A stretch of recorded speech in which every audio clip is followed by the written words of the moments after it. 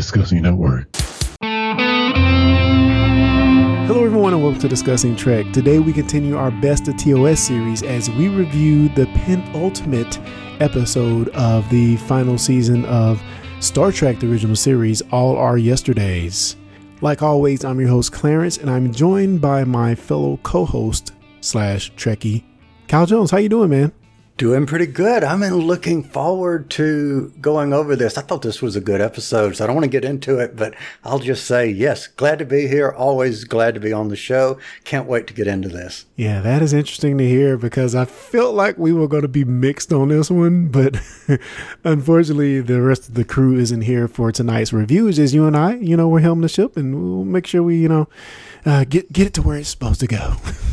So far in our Best of TOS series, we have reviewed Balance of Terra, Space Seed, The City on Edge of Forever, Amok Time, The Doomsday Machine, Journey to Babel, The Immunity Syndrome, Return to Tomorrow, Assignment Earth, and the final episode in our Best of TOS series is All Our Yesterdays. Now, we may do an honorable mention episode because we did get some feedback, so we may do an honorable mention, but until we have that set in stone, this is we're rounding it out right here. So what we do on this podcast is review each and every episode of Star Trek in somewhat excessive detail in addition to talking all things Trek. Please leave a review and subscribe on whatever podcasting platform you are currently listening on to make sure, you don't miss an episode. And those reviews really help us get discovered and bump us up just a little bit in the algorithm. All Our Yesterdays is the 23rd and penultimate episode of the third and final season of Star Trek. The episode was first broadcast on March 14th, 1969. When Kirk, Spock, and McCoy investigate the disappearance of a doomed planet's population, they find themselves trapped in different periods of that world's past. Spoilers. Red alert. All hands stand to battle stations. What gives you the right? You cannot destroy an idea. At ease before you sprain something. And as we do on each and every episode, we go to Kyle Jones for the beats of the episode. He gives us the tea on what's going on in the episode. There you go. Well said. Well said. And you know what? I'm really sad that the other guys are not here because they have had to listen to sometimes a paragraph or two of content whenever I write this. And this one is actually short. It's 11 words, 2 sentences, but made me grin from ear to ear. You, my friend, are definitely going to appreciate it. So I still get that brain buzz from saying it. So are you ready for it? Interesting. I am very, very ready for your beats. What do you have for us, sir? Here we go. The Enterprise has left the library. The Enterprise has been saved. God. Oh, God. The Enterprise has left the library. The Enterprise has been saved. Oh. I rest my case. So you had to make a reference to that, that Doctor Who episode that kind of, was a knockoff of this episode in sort of kind of some way, shape, form, or fashion. Are you trying to accuse me of rebranding? Donna Noble has left the library. Donna Noble has been saved. What I said had nothing to do with Donna Noble. Come on now. Sure. I believe you completely, sir. But yeah, whenever I watched this, it was like I started grinning as I was watching because I was like, I know what I'm going to do for this. So cool. I'm so glad I got to do it. Oh, man. With that said, what are your overall thoughts on the episode? I thought it was a good episode. I liked the fact that Leonard Nimoy got to show a little different side of Spock. I do have a little bit of a problem with it, which I'm sure we'll get into. But I really kind of thought it was a good Spock episode. And it further solidified that I don't like Dr. McCoy. Oh, you hater. I'm so sorry. I know everybody that's listening and is a TOS fan is like, what is wrong with this guy? Well, maybe something's wrong with me, but I just don't like him. Oh, man. As for me in this episode, I thought it was a pretty good episode. I agree with you 100% that it is a showcase for Leonard Nimoy as Spock gets to go be a little different in this episode, which I thought was great. You say that you don't like Bones, and his performance solidified that in this episode, but I thought it was a great struggle between him and Spock in this episode, and I love them kind of going back and forth. I did have some issues with the time stuff, which I'm sure we'll talk about it. But ultimately, I think I liked the episode. I don't know if I loved it, but I think I liked it. Yeah, I'm kind of with you. It's not a love of it. It's an appreciation for me of what they attempted to do, considering the time it was. But yeah, I liked it. So we have a very familiar thing here. The sun is about to go supernova with a M-class planet named Sarpedon within its system, and it should be inhabited by a humanoid species, but scanners are showing no intelligent life. Enterprise and her crew go to investigate. Trouble ensues as they try to uncover how an entire planet of people could just disappear. So let's get into the first part of this, the arrival, and that's when our team of Spock, Kirk, and McCoy actually beam down to the planet. Interesting thing at the start, Spock mentions that this race of people had no advanced flight capability. That goes into maybe one of my biggest problems with the episode, and maybe you could help me out, Kyle. This race of people are not spacefaring at all, right? They can't go to the stars, yet they have this highly advanced time travel system. Does that make any sense? No, that's one of my issues. My thought is it would be easier to, build, and I'm just going to be blunt here, to build a big boom that goes up and goes up and goes up and keeps going up than to get something that takes person and moves person back in time. To me, that's a whole heck of a lot more sophisticated than space travel. Yeah. Just my trying to rationalize that in my head. It just seems weird that they're doing time travel, but they can't. And they're highly sophisticated time travel now. They're just not happening to land in some specific place. They have everything cataloged in this library, and they are able to go to specific points in time, but yet they're not spacefaring. Just find it really, really, really weird. And maybe they should have just explained it, or, given that explanation, if they would have said this particular race chose to devote their energy into time research as opposed to, exploratory research for whatever reason, for reasons, it doesn't really matter, then that would just have gelled it a little bit better, for me at least. I guess I can see that. And with that being said, another huge issue I had with the episode, wouldn't the Prime Directive prevent the Enterprise from actually interfering with this, with the natural evolution, which would be, death by supernova of this non-spacefaring planet? It seems like they wouldn't be able to intervene. See, I'm hearing my inner Jonathan Shorts right now giving a lesson about what the Prime Directive says. So somewhere in reality, I'm hearing Jonathan say that. But that being said, my question is, did they interfere? Their aim was to interfere. The aim was to save I assumed that their aim was to go and save these people. Or were they just observing and noticed that they were gone and then went to investigate? And maybe this is my assumption. I took it as they were going to investigate. There's nobody on this planet, and it's an M-class planet, and there's structures. What happened to all the people? I thought it was by happenstance that they got there and things were about to go boom. I don't know. Maybe I need to dig in a little bit deeper and see and try to square why they were actually there. because I wasn't sure if it was just to observe or actually try to save the people. Obviously, one ship, the Enterprise, couldn't save the entire race of people, so maybe they were just there to observe. Indeed. So, what do you think of Mr. Atos? So I thought he was a cool character, and then researching this episode, I learned something about his name, and now I can't get what I know about his name out of my head because I think it's so freaking cool. Interesting. Let's do tell, sir. So he's the librarian, right? Yes. And his name is A-T-O-Z, A to Z. Oh my God. It's right there in front of me. I know, and I did not get it until, like I said, reading it. And now every time I see his name, I'm seeing librarian A to Z. Oh my God. That is cool in itself. Yes. Right there in front of me. Jeez. Yes. Too cool.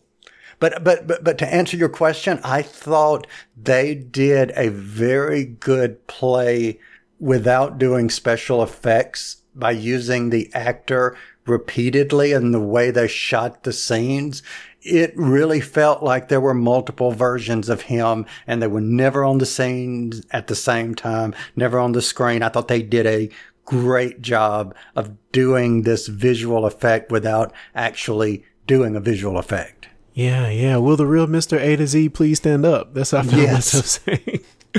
But yeah, I do agree that the special effects were done really well there. And, of course, we're thinking, oh, is this a hologram? Is this an android? I don't think we ever got a clear delineation of what was what. But he does throw one of them in the brig or in a room and locks it. And then he turns back around and grabs the other. So it seems like they were physical form, but we never get a clue whether it's just like a touchable hologram or just, some android. But in any case, I really love the character.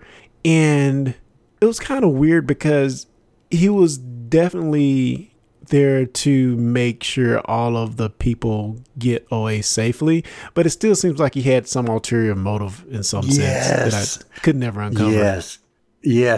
And further into the story, I started wondering, is he more than what we thought him to be?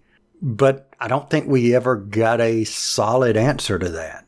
I don't think we did either. Now, Zarabeth mentions a tyrant king that sent her to her time frame.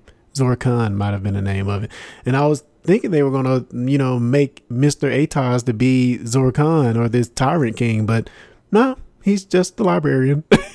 or was he? Because that's where I was going with that. I was thinking for a moment that he was actually who sent her, and maybe that's just an assumption that he's the one sending them.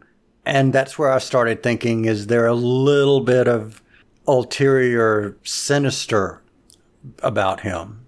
Yeah, and I couldn't really square it. I really think he was just trying to do his job in the end. So yeah, that's part of the episode I don't think was explained very well, unless, we're just missing something that's obvious. But the library, let's talk a bit about the concept of the library, which I guess we've touched on, and this Atavachron, which I thought was pretty cool. But as far as a science fiction concept, we talked about the library and these portals that can take you to different areas or time periods. What do you think about that concept of itself, where they can peer into these different time periods and actually go there if they've been prepared, quote unquote? So I think from the way it was described, and since I had to bring up the Doctor Who reference of a similar story in 30s, 40 something years later, the concept of the library there was people were just uploaded into this, I guess, real world scenario of the present. Yeah. This seems so much more interesting, honestly, because you get this idea of Clarence wants to go to the future. Well, maybe not the future, but this version, and I want to go back 300 years differently. We both get what we want. And I thought that was kind of cool. Yeah, and I really love that. And of course, we talk about the how this relates to the Force of the Dead, the Doctor Who episode. Mm-hmm. Yep. And how they were doing something similar, but they were pretty much going into more of a mainframe type thing instead of actually going to a place. I did find this very interesting, but I thought on the face of it, it was very problematic, because if you're sending your own people to the past, wouldn't it be like a never ending cycle of messing up time? Mm-hmm. Yep. Unless and it's kind of weird because it hurts my brain to think about it. Unless how we got to this point already is a result of those people going back, and they were always meant to go back. You know how you do that with yes. Do they create their own destruction? Oh, actually, I never thought about that, but maybe their presence created their own destruction, which I think if they would have just done a throwaway line for that, that would have made All Our Yesterdays as a title so much freaking better. Yeah, it's very much hurts my brain to think about. You know, they're going back into their own past, and that could, you know, definitely influence their future, and all of that really, as just a concept, it had me thinking. It had me very interested, you know, in how this would play out. Now, hello, I'm my own grandfather. I mean, yeah. Literally. Now, I will say that, and I just researched this, just an ancillary Google search, and this could be totally wrong, but I believe All Our Yesterdays, it comes from Macbeth. And let me read this little excerpt that I have from the web, and maybe this will make some sense. Macbeth is glorified for his violent past and basked in its light, if you will. The light of those yesterdays shine on Macbeth, casting a dark, sorrowful shadow for his other side, his future. So you have the full line. Go ahead and quote the full line. I think you have it there. Well, I was trying to remember it because that was one of the few things that I remembered from high school English, but I did find the line, and it's from Macbeth, Act 5, Scene 5, line 22, actually. And all our yesterdays have lighted fools the way to dusty death. Out, out, brief candle. And that's where the line comes from. Interesting. So we definitely need our, you know, literary scholars on to bring that down. I do know that has where that line comes from. I think it is maybe Lady Macbeth that's saying that for the out, out, brief candle. It's where, or is that out, out, down spot? Anyway, it's where they have done something and it's coming back to haunt them and all that such and forth. So again, if you want to go with what you said about them going into the past, All Our Yesterdays, and I'm talking about where the Macbeth and Lady Macbeth, their past was coming back to haunt them. Oh. Maybe you really hit on something, you know, quite profound there. Well, we do see in the episode that maybe not Spock's past specifically, but the history of his race, the violent, you know, history of his race is coming to haunt him in this episode. So can I ask you about that, please? That is my big question. So if you don't mind, you said we could bounce around. Can I ask you about that right now since you brought it up? Yeah, go for it. That freaking bothered me. It really, really, really, really, really, really bothered me because the concept of Spock saying, I am X number of years. I mean, I'm millions of light years from my home planet of where they are. And yes, they're in 5,000 years in the past, but my brain cannot wrap around the fact that just because Spock goes into the past, his emotions start coming to the forefront and he's aggressive and whatever and so forth. I just don't see that happening. Well, what do you think? Well, there's a line in the episode, and if you didn't catch it, and I didn't catch it until my second watch back, but Zarabeth, which sounds like Sarah Beth to me, Zarabeth explains that when you pass through the portal, your basic cellular structure is adjusted for the time period in which you enter. Then that makes so much better sense. Yeah. So knowing that Spock would have reverted back to the barbaric ancient Vulcans who darn near killed themselves, as Bones mentions, and I think even Spock mentions in the episode. So that's what it. I didn't get it at first at all. I just went back and watched it and caught that one line on the second viewing. But that's kind of explains why he's and revered. that makes sense to me. But without having the knowledge of what you just said, I was thinking there's no way that okay. So I even went so far as to say if they were on Vulcan. And this was set 5,000 years in the past.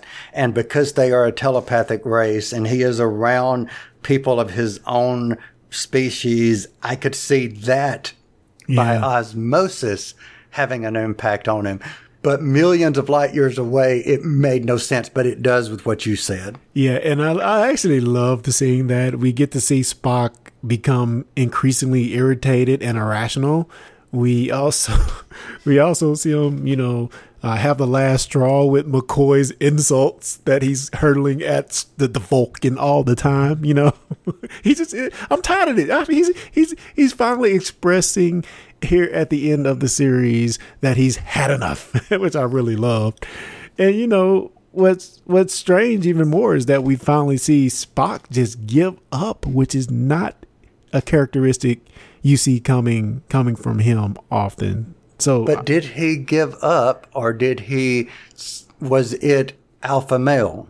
In the sense that, what do you mean alpha male? In the sense that he was trying to control the situation, or in the sense that he found a love interest in Zarabeth? Yes, that sense. Yeah, what's strange is that at first, again, before going back and catching that line, I thought, was he going through Pumfar? What was actually going on? But what was happening is that he was reverting to a much more primal era of his species. So what are your thoughts on Spock and Zarabeth? Any initial thoughts? I thought she did a great job, Mariette Hartley. I can't remember. She's been on a lot of stuff in the 70s and 80s. I don't remember exactly what. She may have been on Dallas or Dynasty. Yeah, I'm not sure. I think she was on some soap operas, yeah, as I looked through her. I recognize the name. I recognize the face. I just don't know exactly what. I thought she did a great job. She and Leonard Nimoy did a great job. I loved the twist of the idea that she may have an ulterior motive for saying you're going to die if you go back, because she's alone there, and being alone makes you do things you might not normally do. So yeah, I just thought she saw here comes a breathing male specimen and hello, I'm staying here, or I'm going to see what I can do to make him stay. And let me frame it real quick, because I have this line written here, fools rush in. So Kirk hears a scream. He runs into the portal first. He's taken to some, I don't know, the Three Musketeers era, while Bones and Spock go through as to follow him, and they go to this frigid Arctic Ice Age type era as well, and that's how they of course meet Zarabeth. She kind of helps them out, but I loved Zarabeth. I thought that she was, when she took the cloak off, wink wink, but she was definitely appealing to Spock's loneliness by expressing her own loneliness to him in this episode, which I thought that was fantastic. I also love their interactions where Spock, he is just head over heels invested in her seemingly. And I love that where he had that realization moment when he kind of comes to his senses, when, he eats the meat. I ate this meat and I liked it. And the attraction he had for Zarabeth that he seemingly could not control, and with maybe a little nudging from Bones, he eventually comes to his senses. So speaking of Leonard Nimoy in this episode and him interacting with Zarabeth, I thought all that was freaking fantastic. I love McCoy calling Zarabeth on her BS. Now that I do, I give him credit for that. Yes, I do give him credit for that. Yeah, and we have Spock even almost taking McCoy out, which I thought that probably made you happy because Okay. So here's my thing with McCoy. It's not the actor. I think the actor does a great job of making this character who this character is. And maybe he's just a character of his time, but I don't see that he would work on Discovery. So let me ask you this. Would McCoy work on Discovery? I think he may. Because I don't think he's chauvinistic. I just think he has a bad bedside manner, which, if Voyager fans will know, the EMH had a very horrible bedside manner when he first was activated. So I just think he has a somewhat of a bad bedside manner. But he's loving to his friends, though. I definitely get that he's loving to his friends, and I don't think he's chauvinistic in any part. And I don't mean he's chauvinistic, but here's what I wrote down. He said, "You stubborn, thick-headed Vulcan." He gets it to him straight, man. Yeah, and I get that, but I'm looking at it in a different lens, and I'm like, you're being speciesist. Whatever, in a little bit, if that's even a word. Well, we're coining it here. He's being specious. I love it. He's being specious. Xenophobic, but definitely, I almost think his interactions with Spock is almost a loving, what's the word, conflict or loving type of relationship that they have. A love-hate, or not love-hate, but almost two brothers that don't get along, but don't let somebody else talk about the other one. Yeah. And it's definitely the fact that you see him trying to get a reaction out of Spock, So I believe some of that is just him trying to get a reaction out of Spock. I feel kind of the same way when you think of Neelix and Tuvok's relationship. Yes, Mr. Vulcan. Yes, okay. He's always egging him on, he's not going to respond. He's not going to. Yeah. Whereas I guess it is very, very similar, except with Neelix, it was more of a playful banter, whereas this is more of a almost antagonistic a little bit.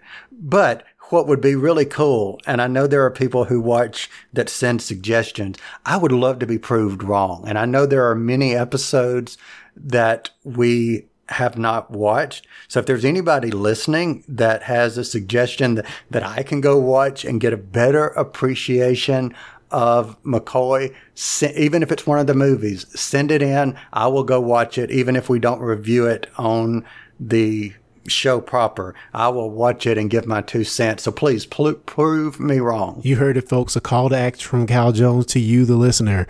Give us a Dr. McCoy episode that will paint him in a pleasurable light. And I will say I was wrong. So I also want to say about Zarabeth too, that one of her reactions that really, we talked about them being time travelers rather than spacefaring. She finds it weird that Spock is an alien. She can't get over that, but yet they're traveling through time, Yes. Like, really? So here, let me ask you this. This was something that I didn't get, and we've kind of touched on it a little bit. Why and what purpose did your genetic code need to be rewritten for you to go to that time? That didn't quite make sense to me. Yeah, it could be I'd have to equate it to maybe the technology they're using, the way they're transported. Okay. That's the only way I can really square it. But yeah, it does seem just a element that's there for the story to make sense. Though I do like it. So again, I was like, damn, when Zarabeth removed the cloak. But Cal, where else? You mentioned some of the stuff. Maybe she's been on soap operas, but Mary Loretta Hartley has been on a show I know you've seen, and it was one of my favorite shows growing up. And she was none other than Dr. Carolyn Fields on the Incredible Hulk TV series.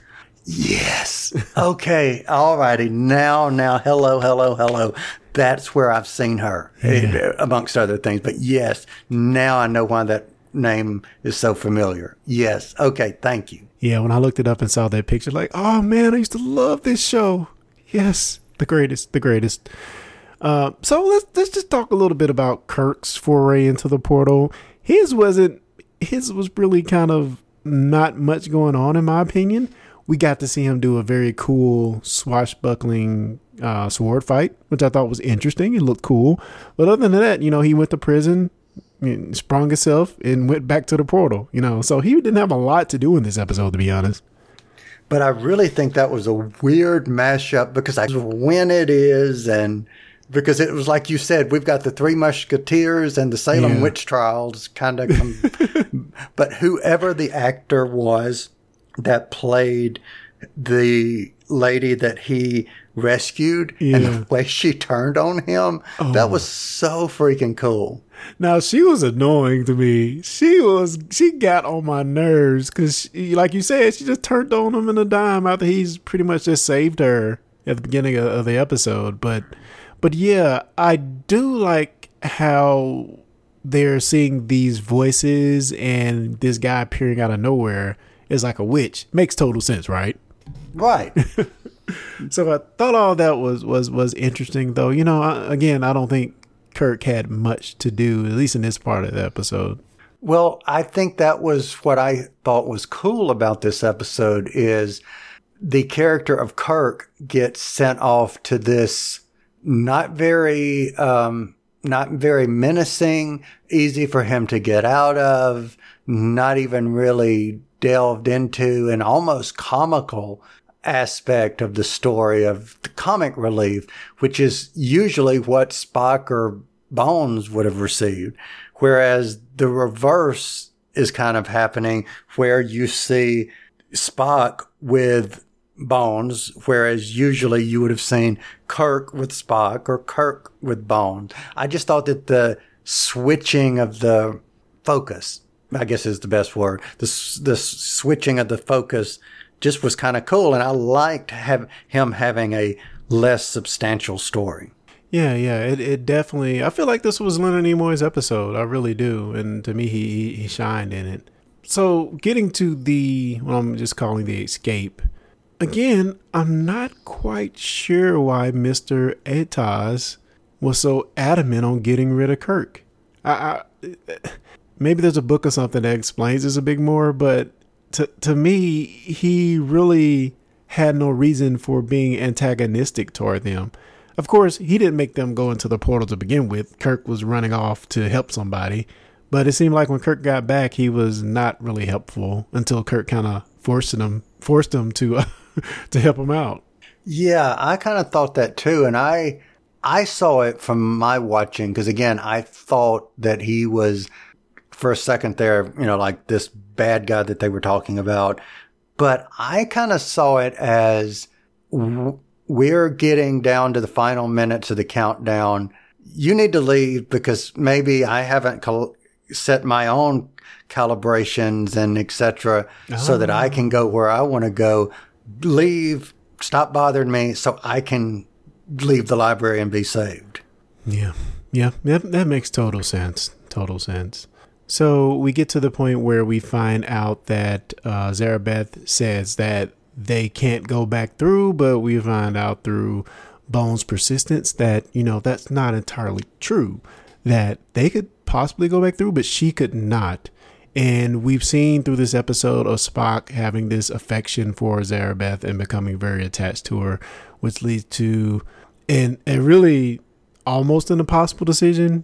I kind of say impossible decision in all these episodes, but really the choice was made for Spock because he kind of wanted to stay there with Zarabeth. And if not for the requirement that he go back through with Bones, he may have given up his life in the future. Yeah, and who's to say that was wrong? But what was cool about that was, I think that, yes, the necessity that he had to go back with was probably at least 60%. But the other of it, I think, whether it was 40, 30, whatever, was the logic of Vulcanism. The Vulcan logic that we keep hearing about is what he says when they get back about, well, she's been dead for 5,000 years. Yeah. And I have that line written down where Bones is like, you can't deny it happened. He's just still egging on. And then Spock's like, yes, it happened, but that was 5,000 years ago. And she is dead now, dead and buried long ago, which just kind of is a cold deduction of logic from, our now reverted back to normal Spock. But I just felt sad for him in that moment, to be honest. I did too, but is it any of the less sense of truth? And it's not, because it was 5,000 years ago. And yes, there's dust literally left, not bones, dust after 5,000 years, if at that.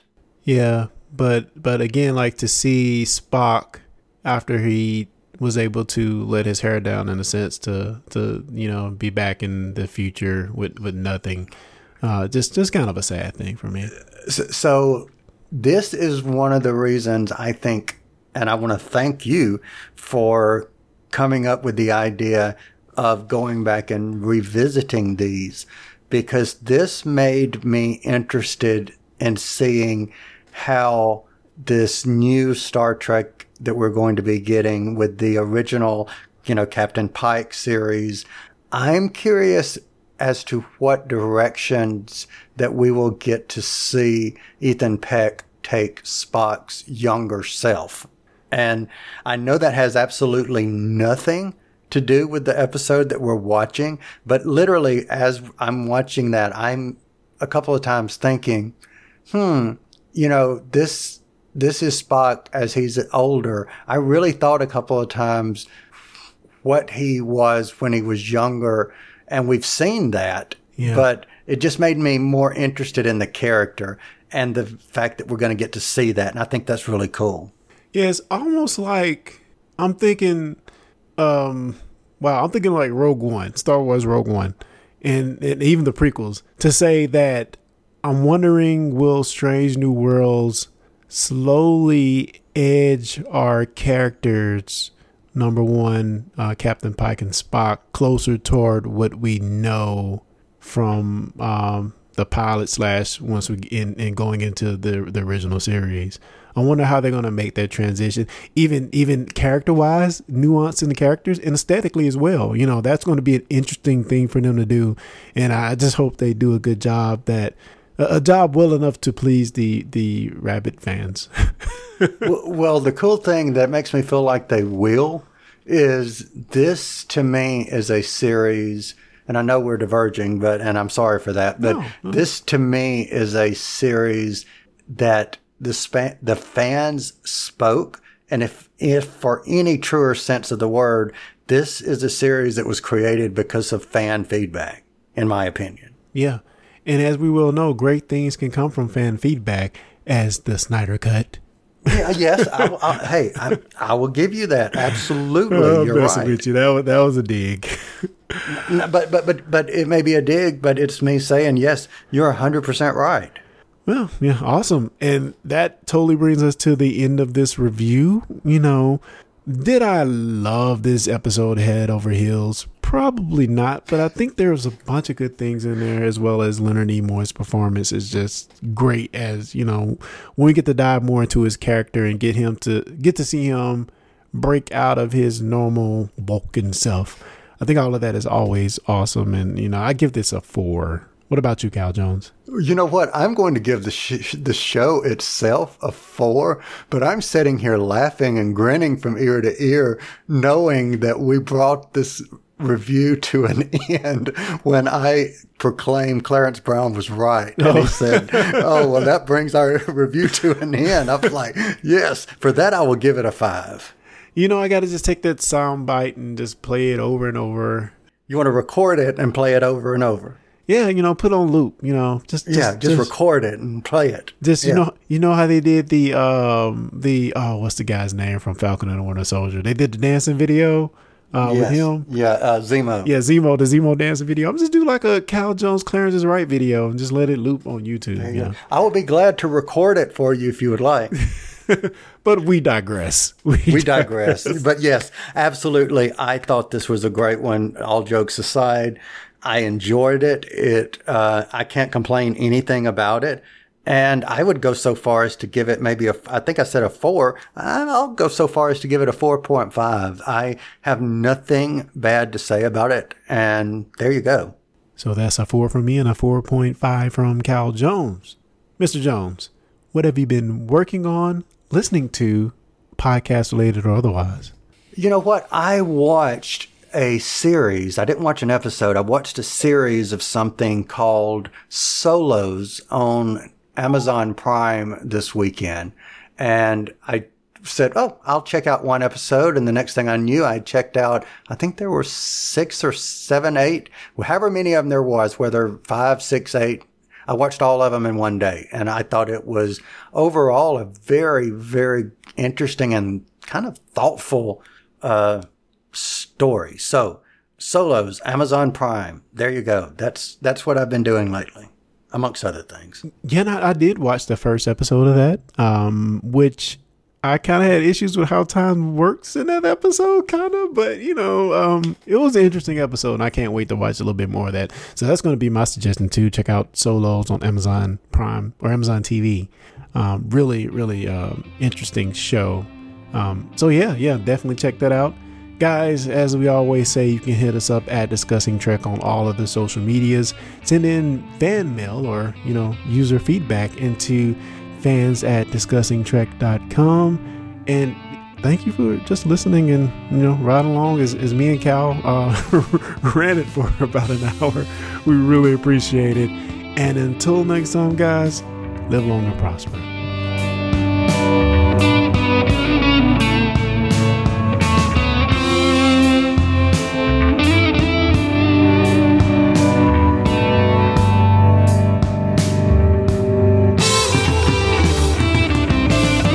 Thanks for listening to the Discussing Trek podcast. For more information, go to discussingtrek.com/subscribe.